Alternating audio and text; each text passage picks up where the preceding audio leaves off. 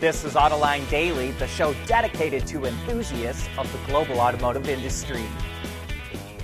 Well, that didn't last long. GM reached a tentative deal with the Canadian union Unifor. Just hours after sending roughly 4,300 members on strike, the two sides came to an agreement, which, if workers sign, will include wage increases of up to 25% and a 4-year progression to top pay instead of 8 years. The Unifor strike would have also impacted production in the U.S. and Mexico, including GM's full-size trucks. So this takes a lot of pressure off the company and allows it to keep making its most profitable vehicles. UAW President Shawn Fain said in his last live stream event that it had received offers from Ford that would give workers a 23% pay increase and ones from GM and Stellantis that would give around 20%. So he may use the Unifor deal to his advantage. Plus, Unifor got GM to follow the traditional pattern agreement by going after its full-size trucks, while the UAW got a better offer from GM with the threat of striking its biggest and most important plants. Fain also said that it wouldn't be long before the UAW goes after full-size truck plants from all three if he doesn't continue to see progress in negotiations. So, fireworks could be right around the corner. Tesla has pioneered efforts for uber-large castings, and many more automakers are following suit. Reuters reports that both Ford and Hyundai are getting giant presses made for them by IDRA, the same company that makes Tesla's Gigapresses. Ford is getting a 6,000-ton casting machine, and Hyundai is getting a 9,000-ton model, the same that Tesla uses for the Cybertruck. The automakers will use the machines for R&D purposes, but large castings combine many parts into one and can reduce manufacturing costs, especially for EVs. And like we said, many more automakers are following suit.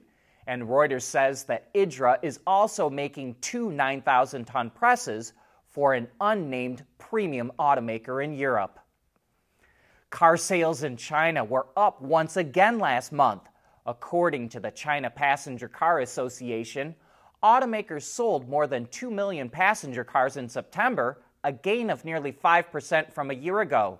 NEVs, or new energy vehicle sales, which includes BEVs, PHEVs, and fuel cells, shot up 22% last month, and they now account for 36% of all sales. But car exports from China also continue to go up as sales have slowed from their torrid growth. Exports surged 50% in September compared to a year ago, and that was up from a 31% increase in August. Through the first 9 months of the year, automakers have sold more than 15.4 million vehicles in China, up 2% from last year. Stellantis and Samsung SDI chose a familiar spot to open a second EV battery manufacturing plant in the U.S. It will build another factory in Kokomo, Indiana. The first plant, announced back in May, will cost $2.5 billion, have an annual capacity of 33 gigawatt hours, and start production in 2025. The second Kokomo plant will cost $3.2 billion, have an annual capacity of 34 gigawatt hours, and start production in 2027. The new battery plant will be Stellantis' 6th worldwide. And speaking of EV battery factories in the U.S., BMW announced that it broke ground on its battery assembly plant in South Carolina, which will open in 2026. Packs will be assembled at the new plant and then shipped to its car manufacturing plant in Spartanburg, South Carolina, to be used in future EVs. The cells will be produced at a nearby facility by its battery partner, AESC. By 2030, BMW plans to build at least 6 all-electric models in the U.S. We want to know what drives your testing. OTA, connected car, diagnostics, remote testing. Intrepid Control Systems is here to help you work from anywhere. Intrepid Control Systems, driven by your data. BMW revealed the all-new X2, which makes its official world debut later this month at the Japan Mobility Show. The big highlight is that an all-electric version is being added to the lineup for the first time. It features a battery pack with 64.8 kilowatt hours of usable energy, which provides a range of 417 to 449 kilometers, or 259 to 279 miles. 2 electric motors, one at the front and one at the rear, combine for 230 kilowatts, or 313 horsepower. BMW will also introduce a second EV variant that goes on sale after the initial market launch in March of 2024. Several ICE versions will also be available. A 1.5-liter 3-cylinder gasoline engine paired with a 48-volt mild hybrid system is available at launch, along with a 4-cylinder diesel, while the M version gets a 2-liter 4-cylinder engine. All ICE engines are mated to a 7-speed dual-clutch transmission. All models are bigger than the outgoing X2, feature a more fast-back roofline, and will be built on a single assembly line at one of BMW's plants in Germany. Honda is making it a lot easier for anyone to ride a motorcycle. It developed an electronic clutch for manual motorcycle transmissions, which it calls a world's first. Riders are no longer required to operate the lever on the handlebars and can just hit the foot pedal up or down to change gears. And I think this is interesting because the rider will still get some engagement with the bike and what the engine is doing without going to a full-blown automatic transmission. However, purists can still operate both the hand and foot lever together if they want to. And better yet, Honda says its e-clutch can be installed on existing engines with little modification, and it will add it to new models over time. Almost all the metals in cars gets recycled, but most automotive plastic ends up in landfills. That's why Magna developed seat covers, foam, thread, hook and loop, and adhesives that are all made from polyethylene, or PET. The seat cover and everything with it is designed to be pulled off in one piece and then melted down for reuse.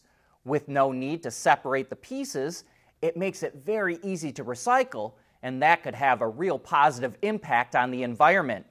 There are 43 pounds of foam and trim in the seats of the average car today, which just goes into landfills. But now it can get recycled. Magna is partnering with a company called TWE Wovens, which uses PET bottles to provide the raw materials that Magna needs. And TWE partners with a company called Plastic Bank, which gives poor people in developing countries groceries, cooking fuel, school tuition, health insurance, and other services to collect PET bottles and waste so it can be recycled. Magna says its recyclable seat covers are cost competitive with virgin materials and that a North American automaker will start using them in 2026. Like any car, EV owners like to do things that their vehicle wasn't originally designed for.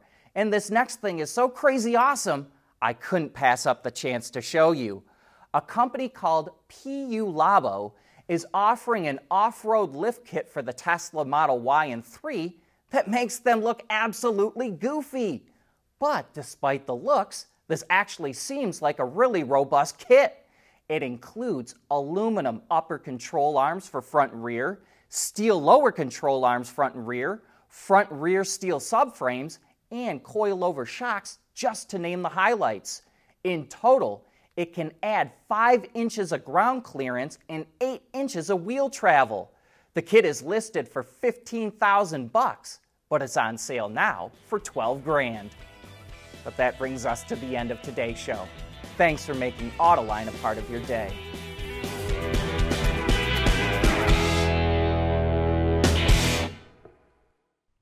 Autoline Daily is brought to you by Bridgestone, solutions for your journey.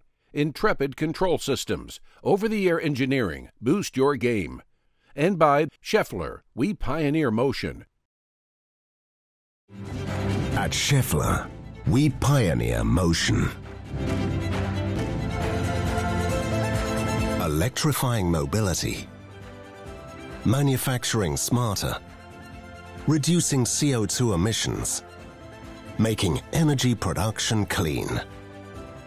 Schaeffler pioneers motion to advance how the world moves.